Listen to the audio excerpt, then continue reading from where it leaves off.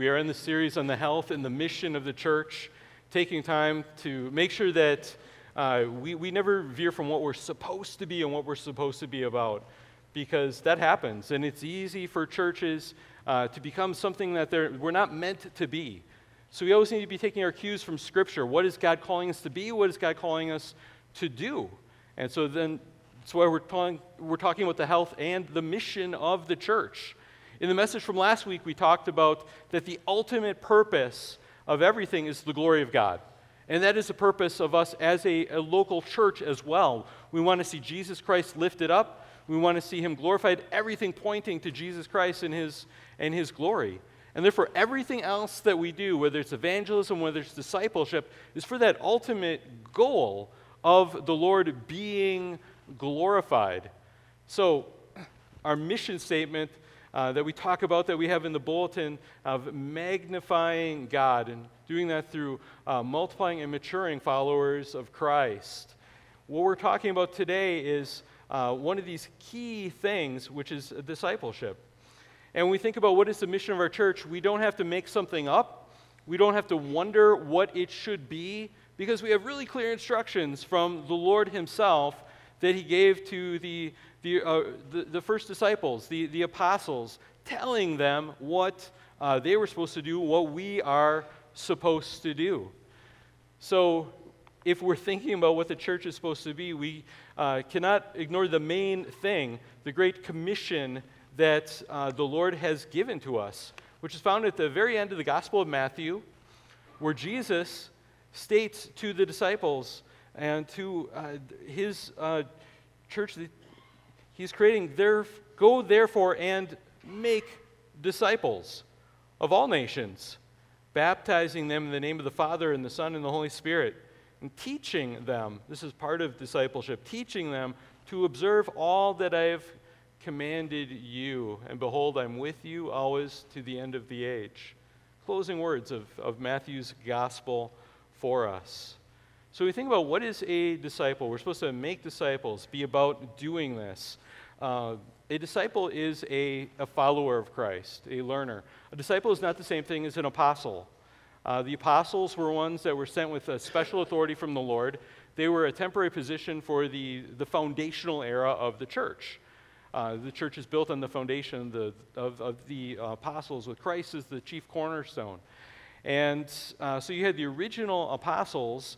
We don't have a chance of being an apostle, okay, and that's okay. They had a specific function, but we are called to be disciples. And the word disciple literally means follower or learner, and that's what we mean when we talk about making disciples. So in Jesus' time, you would have different rabbis, and a rabbi was a teacher, and they would have their disciples. So these are terms that Jesus' followers, they would have understood this as they're following around Jesus Christ as the rabbi, and realizing he's more than just a rabbi. He is the Son of God, the God-man. He had died for them. He had risen from the dead, having God's stamp of approval that he really is who he claims to be.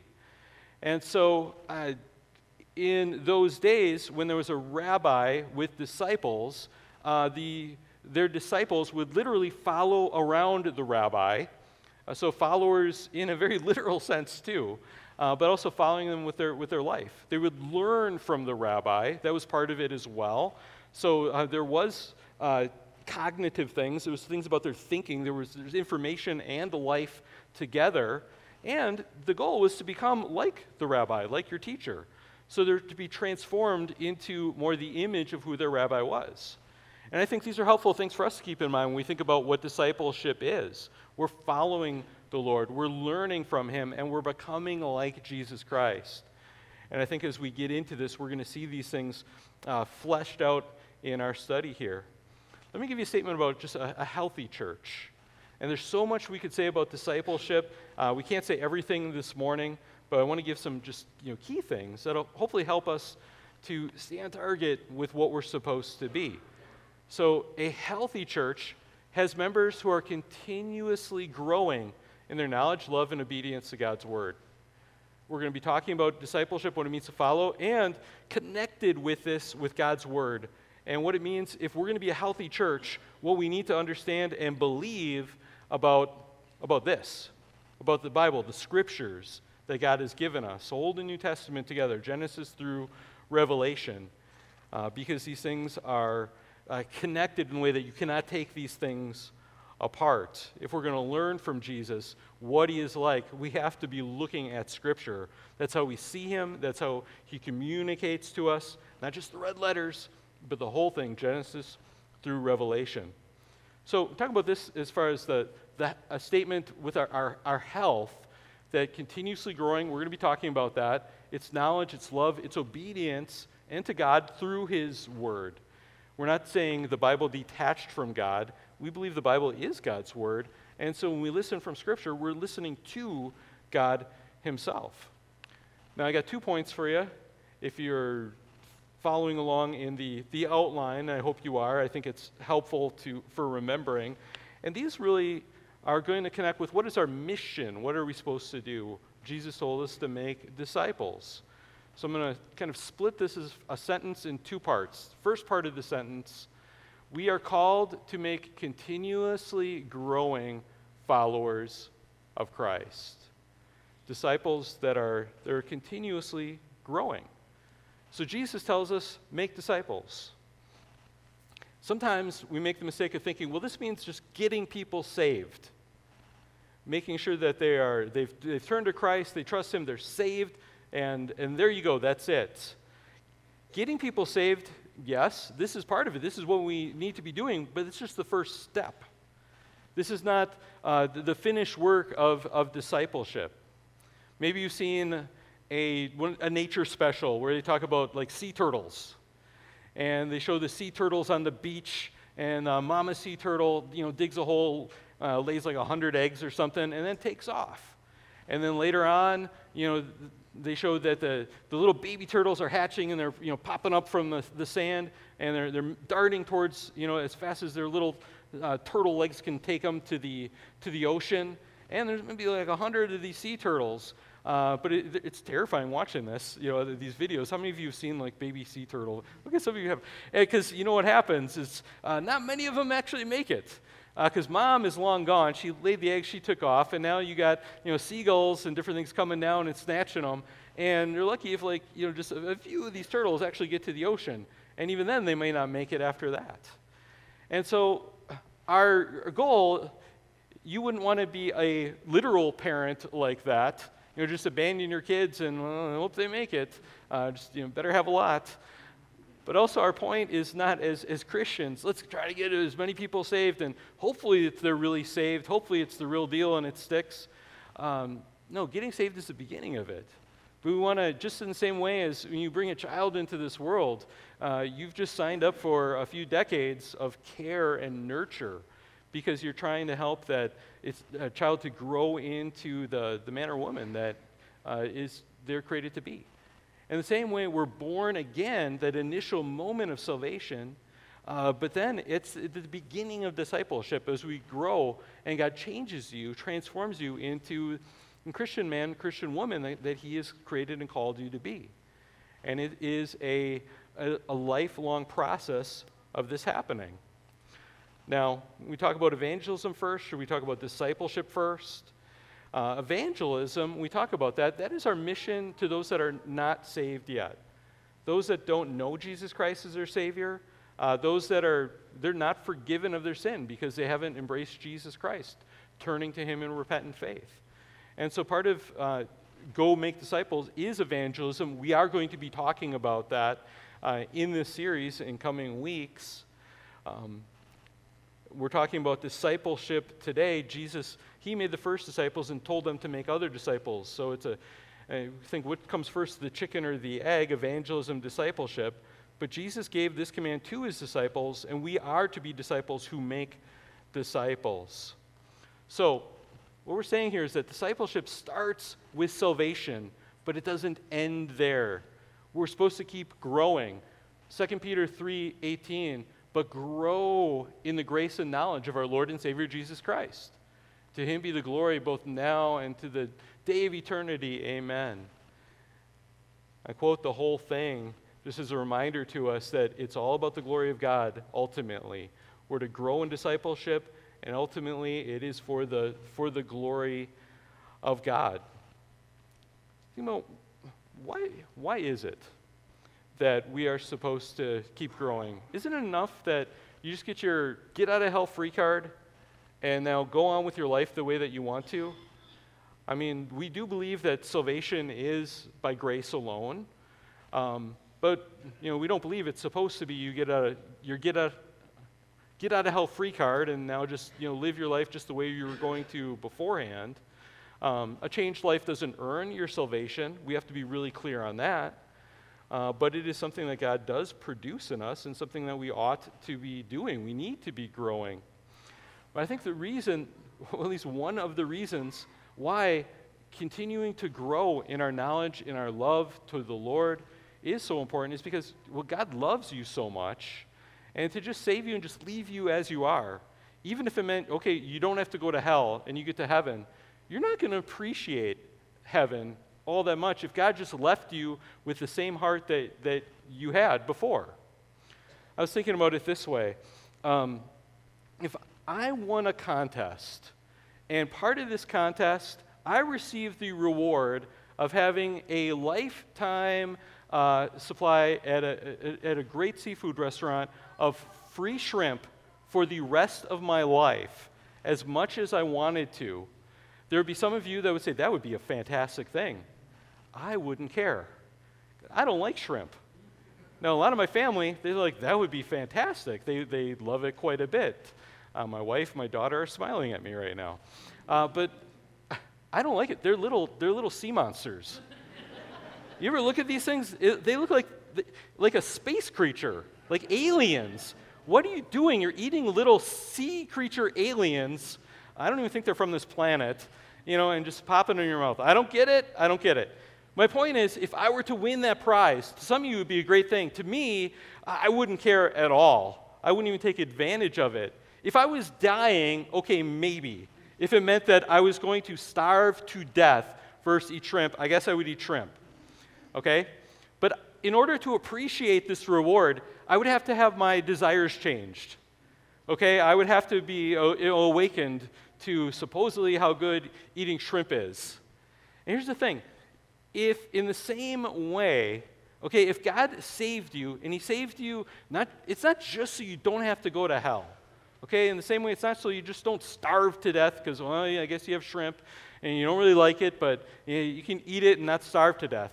Okay, if your view of salvation is just you don't have to go to hell, but you're not really going to enjoy heaven, you're not going to enjoy because the Lord is there and you don't care much about the Lord, then the loving thing for him to do is to continue this work that he started when he gave you a born-again heart, to change your attitude, to change your disposition, your affections. So now you love the right things, that you can love the reward. You can love what is going to ultimately give you satisfaction forever and ever and ever. And this will also bring you the joy, and it brings God the glory as well. If I won, the shrimp reward, and they are interviewing me on TV and saying, yeah, okay, I want some shrimp reward. This is stupid. I don't even like it. I wouldn't be, whatever restaurant this was, wouldn't be too thrilled because I'm not actually bringing them a lot of glory through this, as it would be if somebody's like, this is great, I love it, so I'm going to eat this all day long. And also in this world, we wouldn't be bringing God glory for like, well, I'm glad I'm not going to hell. I'm not really too excited to see God. But if God changes us, so we also receive the joy of knowing him, we can look forward to that, where he becomes our highest treasure in heaven, then not only does he have the glory from us in our heart, but it glorifies him in the world and those around us. Because they see, oh, this person views Jesus Christ as something supremely valuable, and that gives him glory as well.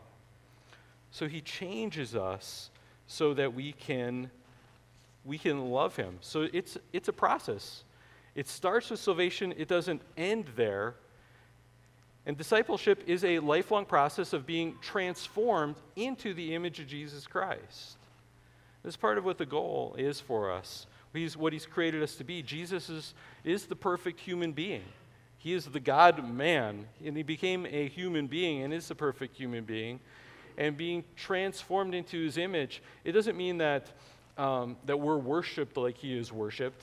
It doesn't mean that we have all of the the powers. There's certain attributes of the Lord that are not transferred to us, but we become like him in his character, in his loves.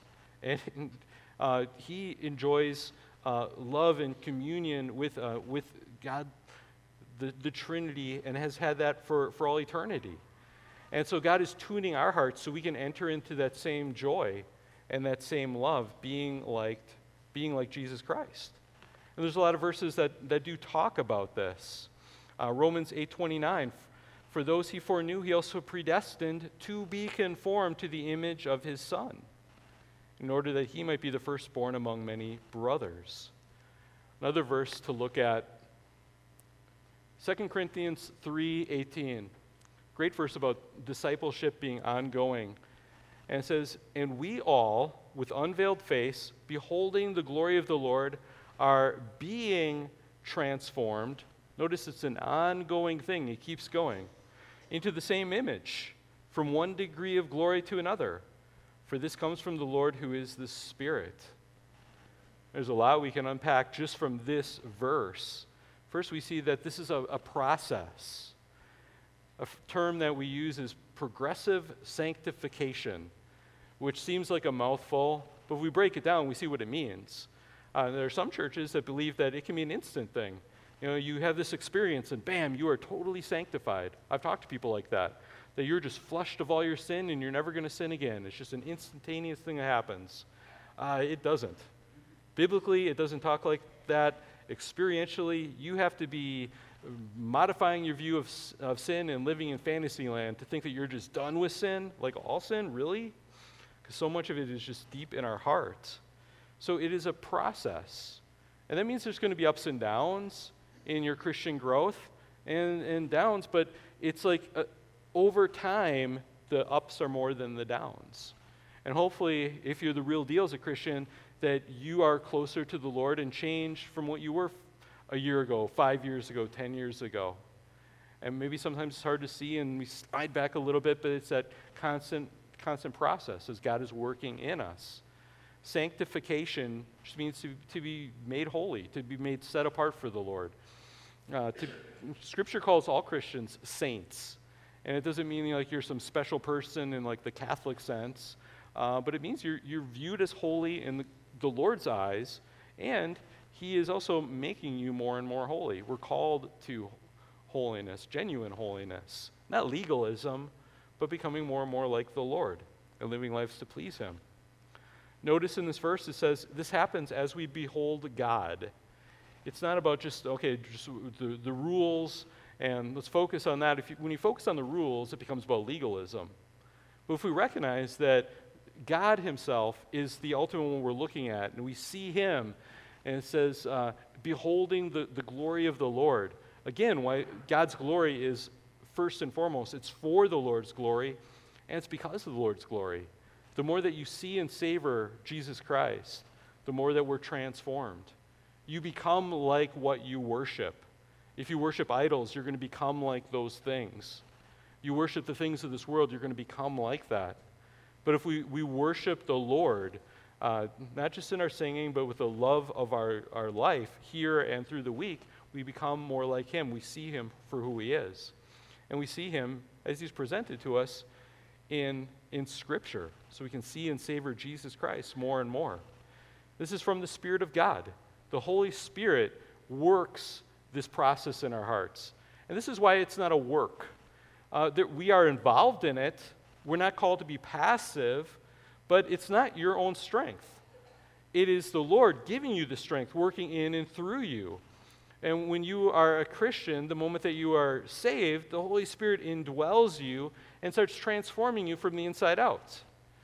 And so this is just what happens. And whether you wanted that or not, when you become a Christian, you have a born-again heart at that moment, and the Holy Spirit starts this work, this renovation work.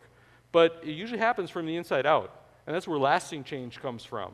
God changing your heart, changing the well, not just what gets filtered later on. And then later on, it's going to come out. People are going to see these changes, not all at once, but slowly and over time. Sometimes quick in different areas, but it's going to be a lifelong thing. The day you die, there's still going to be things that the Lord is working on in your life and that you're going to keep working on. And you ask Christians that have been Christians for a long time and growing, they'll say they've realized sins that are deep in their heart that they wouldn't have realized long ago. Heard it's like, peeling a rotten onion. You keep finding different stuff like, oh, that's messed up. That's a bad attitude. That's idolatry. And it's kind of nice that God doesn't dump it all on us all at once. It'd be overwhelming. But he keeps helping us little by little to keep refining our lives and becoming more and more like Christ. With, again, the ultimate goal to be made like Jesus Christ. Can't look at every verse about discipleship, but it does involve heart change, but it does also involve change in our behavior too. It does involve obedience. We love the Lord because of what he has done for us. He is changing our heart, and we want to live to please him. And so Colossians 3, the whole thing is beautiful to look at, and I encourage you to read through Colossians 3. But one key part of it talks about this sanctification process in this way. It says you have put off the old self with its practices, and have put on the new self, which is being renewed. Notice it's still a process. It's not a once and done thing. Okay, your salvation is once and done, but this transformation is ongoing, being renewed in knowledge after the image of its creator. So it does involve knowledge, that's true, but it also involves life, what we do and what we don't do, as we get transformed into the image of our creator, who is the Lord, who is Jesus Christ. And so there are things, the old self, before you were a Christian, the part of the old man, the old nature, that we need to get rid of. And that's no longer the essential you. That is not the stuff that is going to make it into heaven.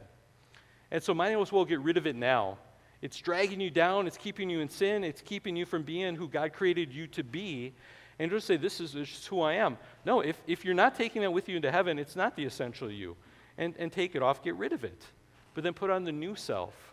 Notice, if we look at Scripture, the whole picture tells us it is God working through us. It's the Holy Spirit, it's not your own power.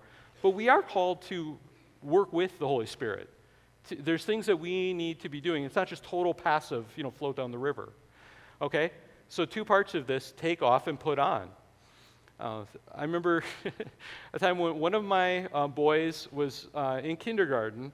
I won't say who to protect the story here, but it was a funny story. And my son came home from kindergarten. He's giggling and he's laughing, and I think he told Hope about this.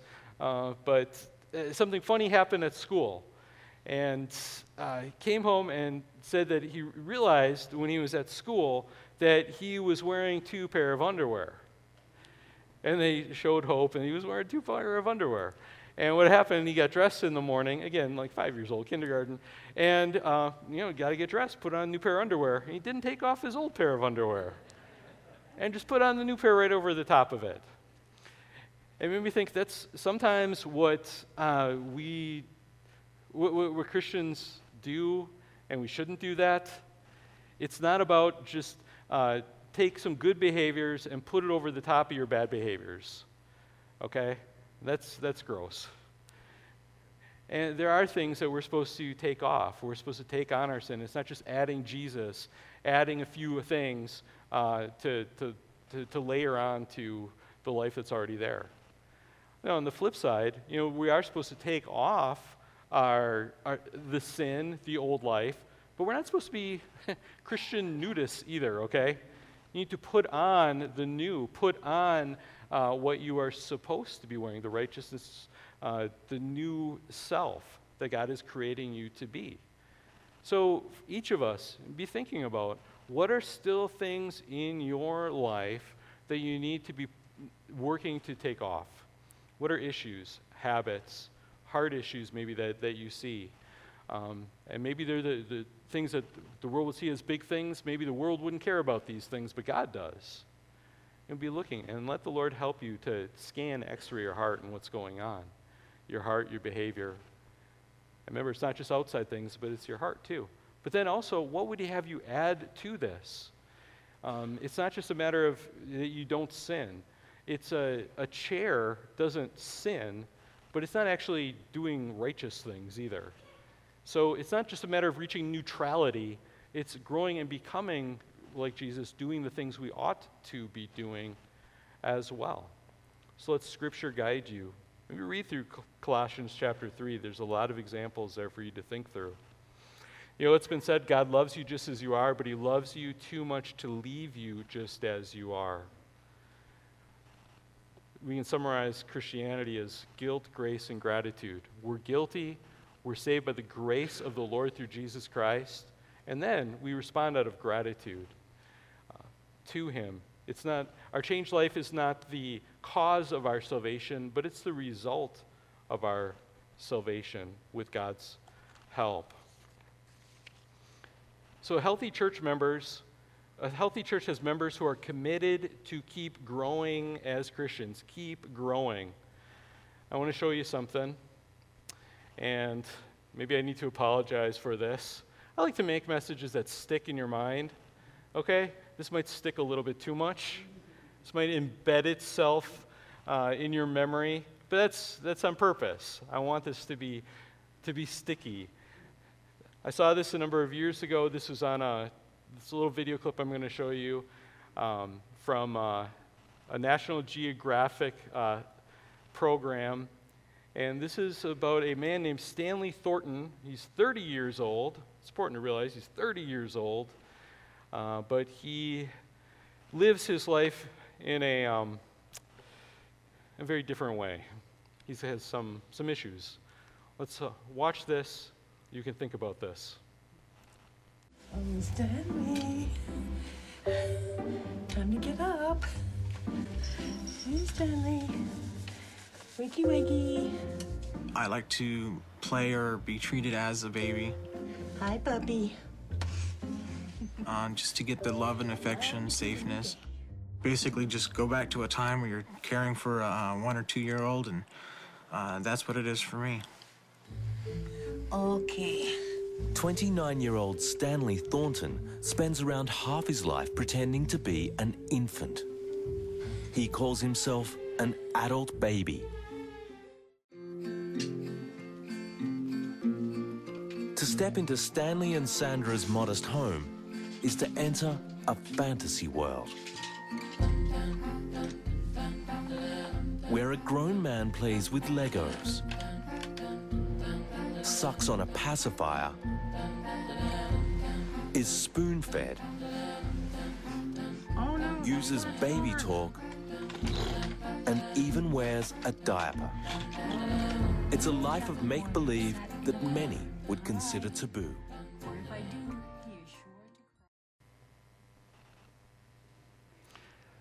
So what do you think of that? If you're thinking, wow, there's something wrong there. Yeah, I mean, I don't know what issues that guy has. But here's my point. If you're looking at that and now that's burned into your skull, your memory, and you're thinking, wow, that's a terrible thing. If we could see each other spiritually, what would we see? If we could look into the mirror and see ourselves spiritually, what would we see? And the very sad truth, I think, is across America, we would see all kinds of Christians that are very, very content to remain adult baby Christians. They're glad to, be saved, I guess. But to grow, to actually learn to grow as a Christian, well, that's a lot of work, and it's more comforting to just remain in the baby stage.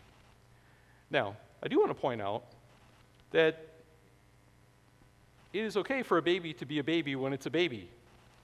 Right now, we have a nursery, and it is full of babies. We're glad to be a church that has a lot of ages and a lot of babies, and it is totally fine if the babies in the nursery are acting like babies, and we're not upset with them, when they mess themselves, that they need someone to feed them. We get that. And the same way when somebody is born again, they're a new Christian, a young Christian, we can't expect instant maturity. And we need to make sure that we're giving patience with people. When somebody becomes a Christian, there's going to be times where it's a long process. In the same way that maybe you wish your kids, you can snap your fingers and a week later, they're potty trained and they're taking care of themselves, but it takes a while. In the same way, new Christians, we just need to expect that. We need to give grace for that. But also to remain in that condition forever. If somebody's in the nursery and they're there and they're 30 years old being taken care of in the nursery in the same way, that's an issue. Then something is wrong in that situation. So in a healthy church members aren't content to remain baby Christians. But in a lot of churches they are. Give me what I already know. Don't challenge me. Don't tell me anything I don't already know. If I've been a Christian for all these decades and I don't know this already, it's probably not that important. And I'm just happy where I am. Leave me, soothe me. I come to church to be soothed, and that's it. No, God wants us to grow. That's what discipleship is. You think of a spiritual baby, there's a lot of parallels with a regular baby. As a baby grows, it's going to learn to feed itself. We need to learn to feed ourselves as well, too, to not just be spoon-fed. We need to learn to walk with Christ, learn to speak. Are you learning to speak about Christ, have conversations with him? A baby is going to learn right from wrong. We need to learn right from wrong according to God's word. We need to learn to stop messing ourselves with sin. We need to learn to take responsibility. We need to mature into adulthood. Ultimately, maturing into adulthood eventually means being able to reproduce. We need to be able to be disciples that make disciples. We need to not be like the people that Paul talks about in 1 Corinthians 3. But brothers, I could not address you as spiritual people, but as people of the flesh, as infants in Christ. I fed you with milk, not solid food, for you are not ready for it, and even now you are not yet ready. So question, are you committed to keep growing? So we're to be a church that is making constantly growing disciples and doing that. And the key way that we do that, and there might be other things, but this is the key way, and this is something that is absolutely non-negotiable, is it's through the Word of God. That we're doing this through the authority and the power of God's inerrant Word, through the Bible, through the Scriptures. You look at Scripture, you see that ultimately it is the Spirit of God working through the Word of God that causes spiritual growth. Those things are together. The Spirit of God loves to work through this book that he has written and inspired, that we call the Bible.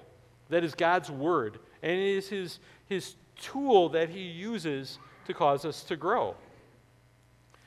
Some passages, 1 Peter 2:2. Now this is written by Peter, not by Paul. He's using milk here in a slightly different way. He doesn't mean anything negative about it.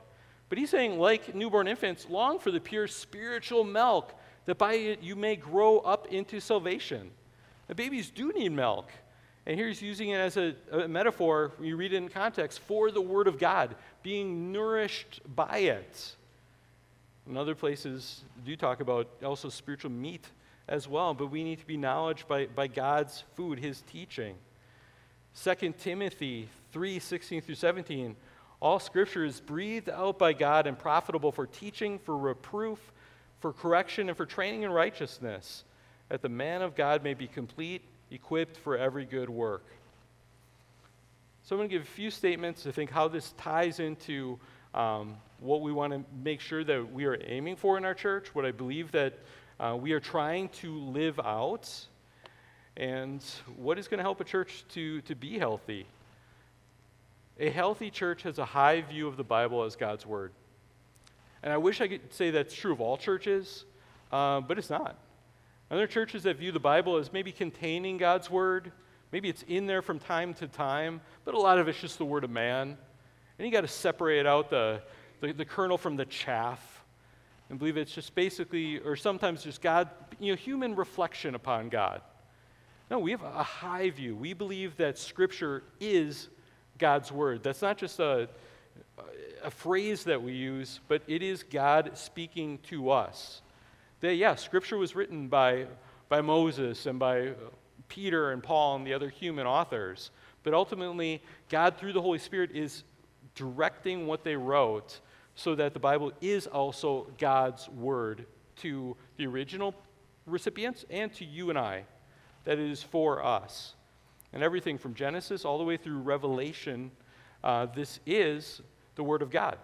We don't believe that we're detaching the Old Testament.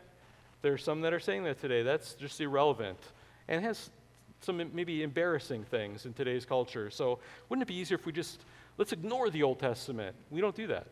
It's still God's Word to us. We need to interpret it correctly, but it's God's Word. Mention the authority, the power of God's inerrant Word. So we believe in the authority of God's Word, that Scripture has authority over our lives because it is God speaking. And if God is the Lord and the creator of all things, He has authority. If He is speaking, that means it's not just suggestions. It means that we need to obey what it says, that we can't just blow this off. If we have an opinion that's different from what God teaches, we are the ones that need to change our opinion. He is an authority over us. We believe in the inerrancy of Scripture. Again, I wish all Christians did, but they don't. We believe that Scripture is without error in everything that it teaches, everything that it affirms, that it doesn't make mistakes. It's not just right on the core key things, but around the edges. No, we believe everything that it teaches is true, because it's God's Word. Is God making mistakes? Yes, He used human authors, but He worked through them so that they didn't make mistakes as they wrote down what He had them write down. We believe it is necessary, not optional. We believe it is clear that God wrote it so we can understand it. Yeah, we need to work in our Bible study methods and reading it in context, and not just anything we think is the truth, but it is not some mysterious code. It's not that you need some special person with special access, that you could never understand the Bible on your own.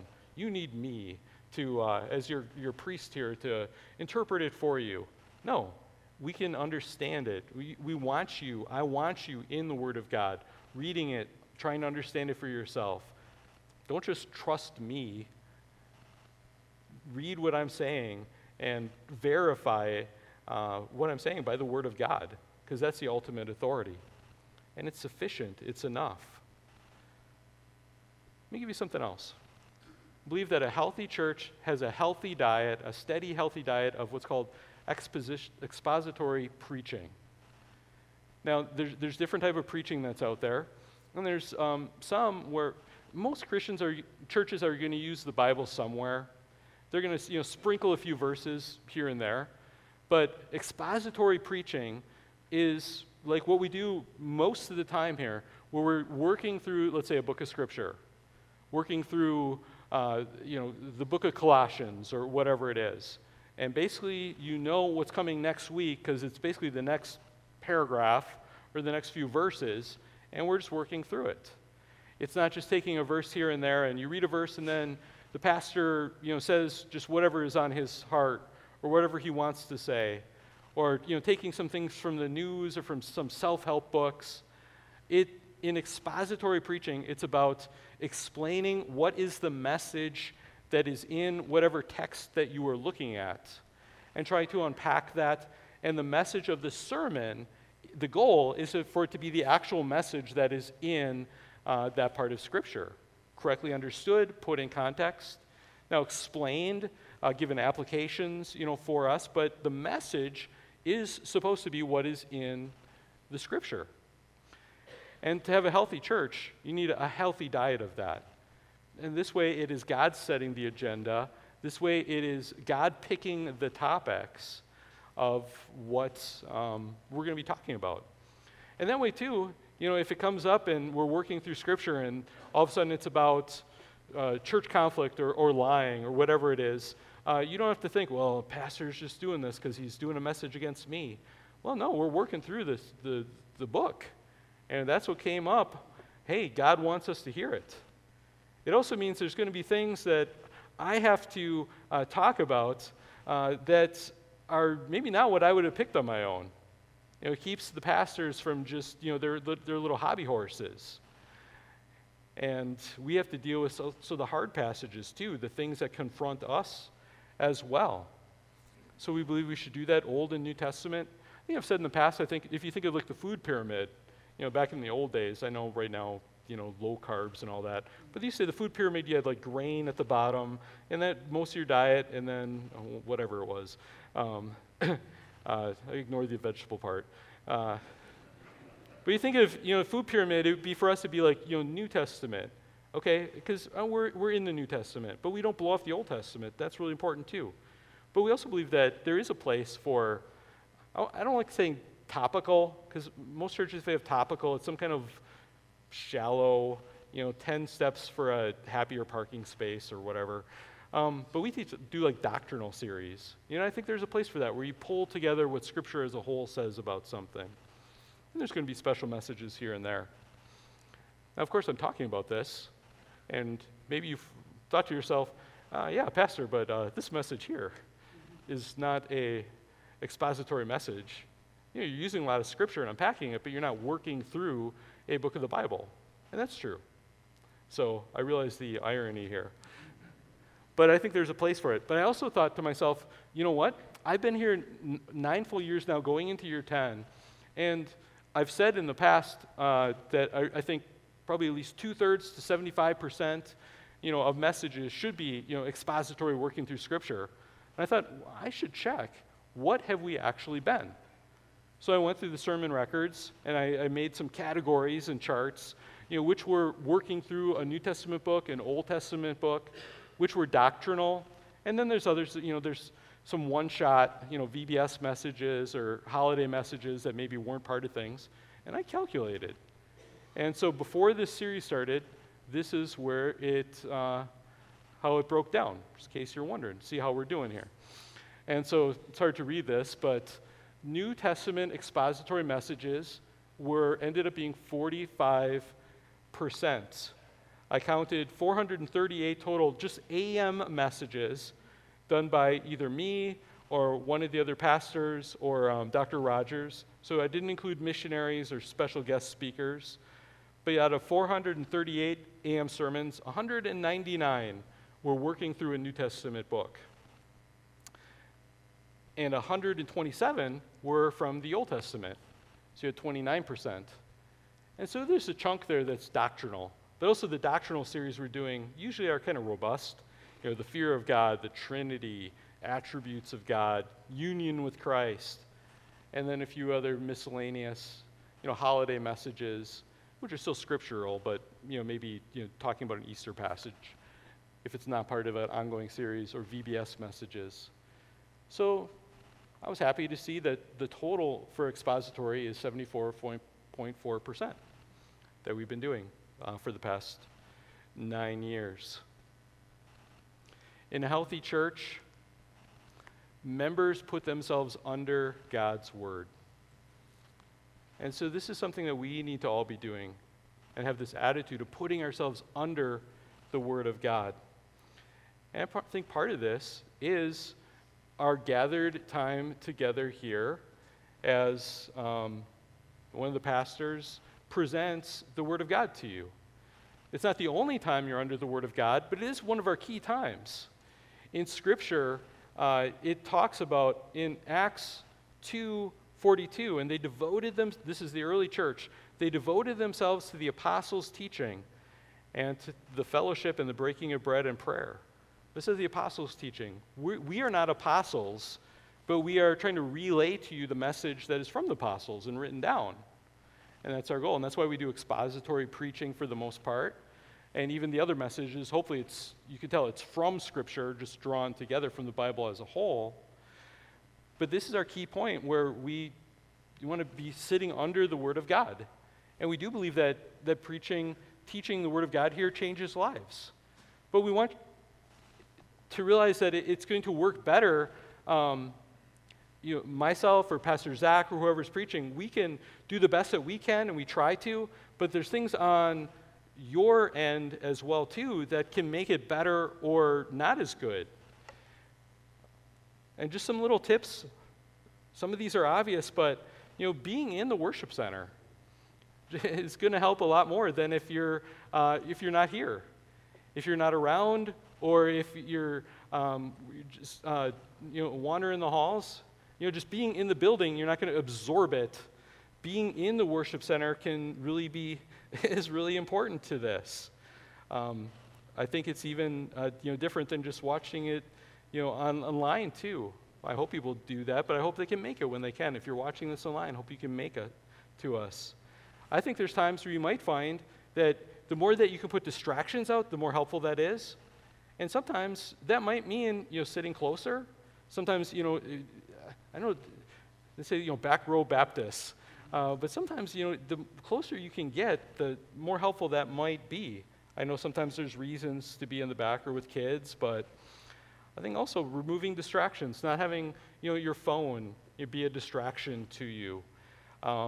If you need to, use the nursery so that you can have your attention here. You'll be a better parent to your kid because you're taking in the Word of God. Preparing your heart, that's a big thing. If you come in, your heart's full of distractions, your heart's in the wrong place, it's going to be hard for the Word of God to hit that soil because your heart isn't ready. Do you pray ahead of time? Do you try to put things that are either distractions or bitterness or whatever out so that you can receive what God is teaching you? I think following your Bible, especially when we're working through a series in Scripture, which by the way, we're doing this series and we'll do Christmas messages. My plan is to work through 1 John after New Year, so we'll be doing that.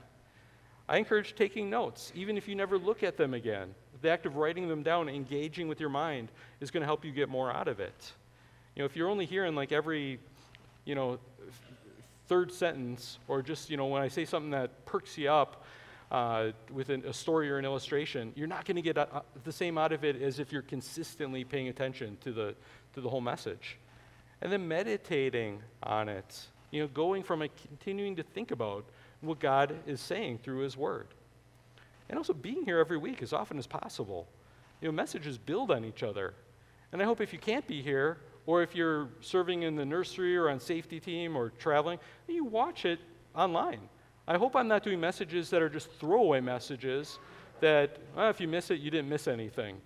If that's the case, I'm wasting my time and I'm wasting your time too. So I hope that you do your best to be here consistently. And I think you'll find you're going to get more out of each message too than if it's just hit and miss once in a while. There's also the attitude of being under the Word of God in the sense of we're under it. We don't stand over the Word of God. We are judged by God's Word. It is authority over us. We are not the judge of it. And that's an attitude that we need to have when we say putting themselves under the Word of God. The Word of God, it's been said it's not just for our information, but for our transformation. And so if it tells us something, we need to obey it. We need to live it out and do it. And also, in a healthy church, members are encouraged and equipped to feed themselves as well.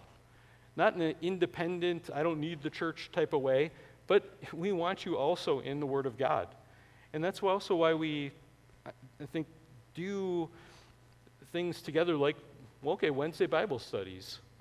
And I lead the men with that. And a big part of why I love doing Bible study on Wednesdays, it's our main way of doing men's discipleship.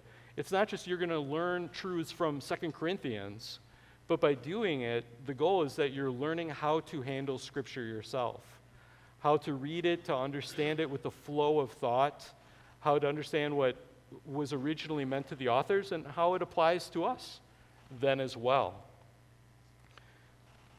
Feeding themselves, personal Bible study, good theological books. Let's finish here.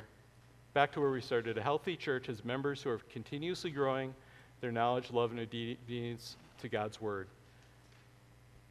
Are you growing? Is that your goal? Let's grow together. Let's pray. Lord God, we thank you. Thank you that you did not just save us and leave us, Lord God, but you saved us just as we are, but you are at work through your Word by the Holy Spirit to transform us into the men and women that you've created us to be, Lord God. May we glorify you more, treasure you more, conform ourselves to Jesus Christ, and may we put ourselves under the authority of you through your word. Thank you that you are God that has not remained silent, but you have spoken to us. Thank you for the foundation that we have in your word. May we build our lives upon it and our church. In Jesus' name we pray. Amen.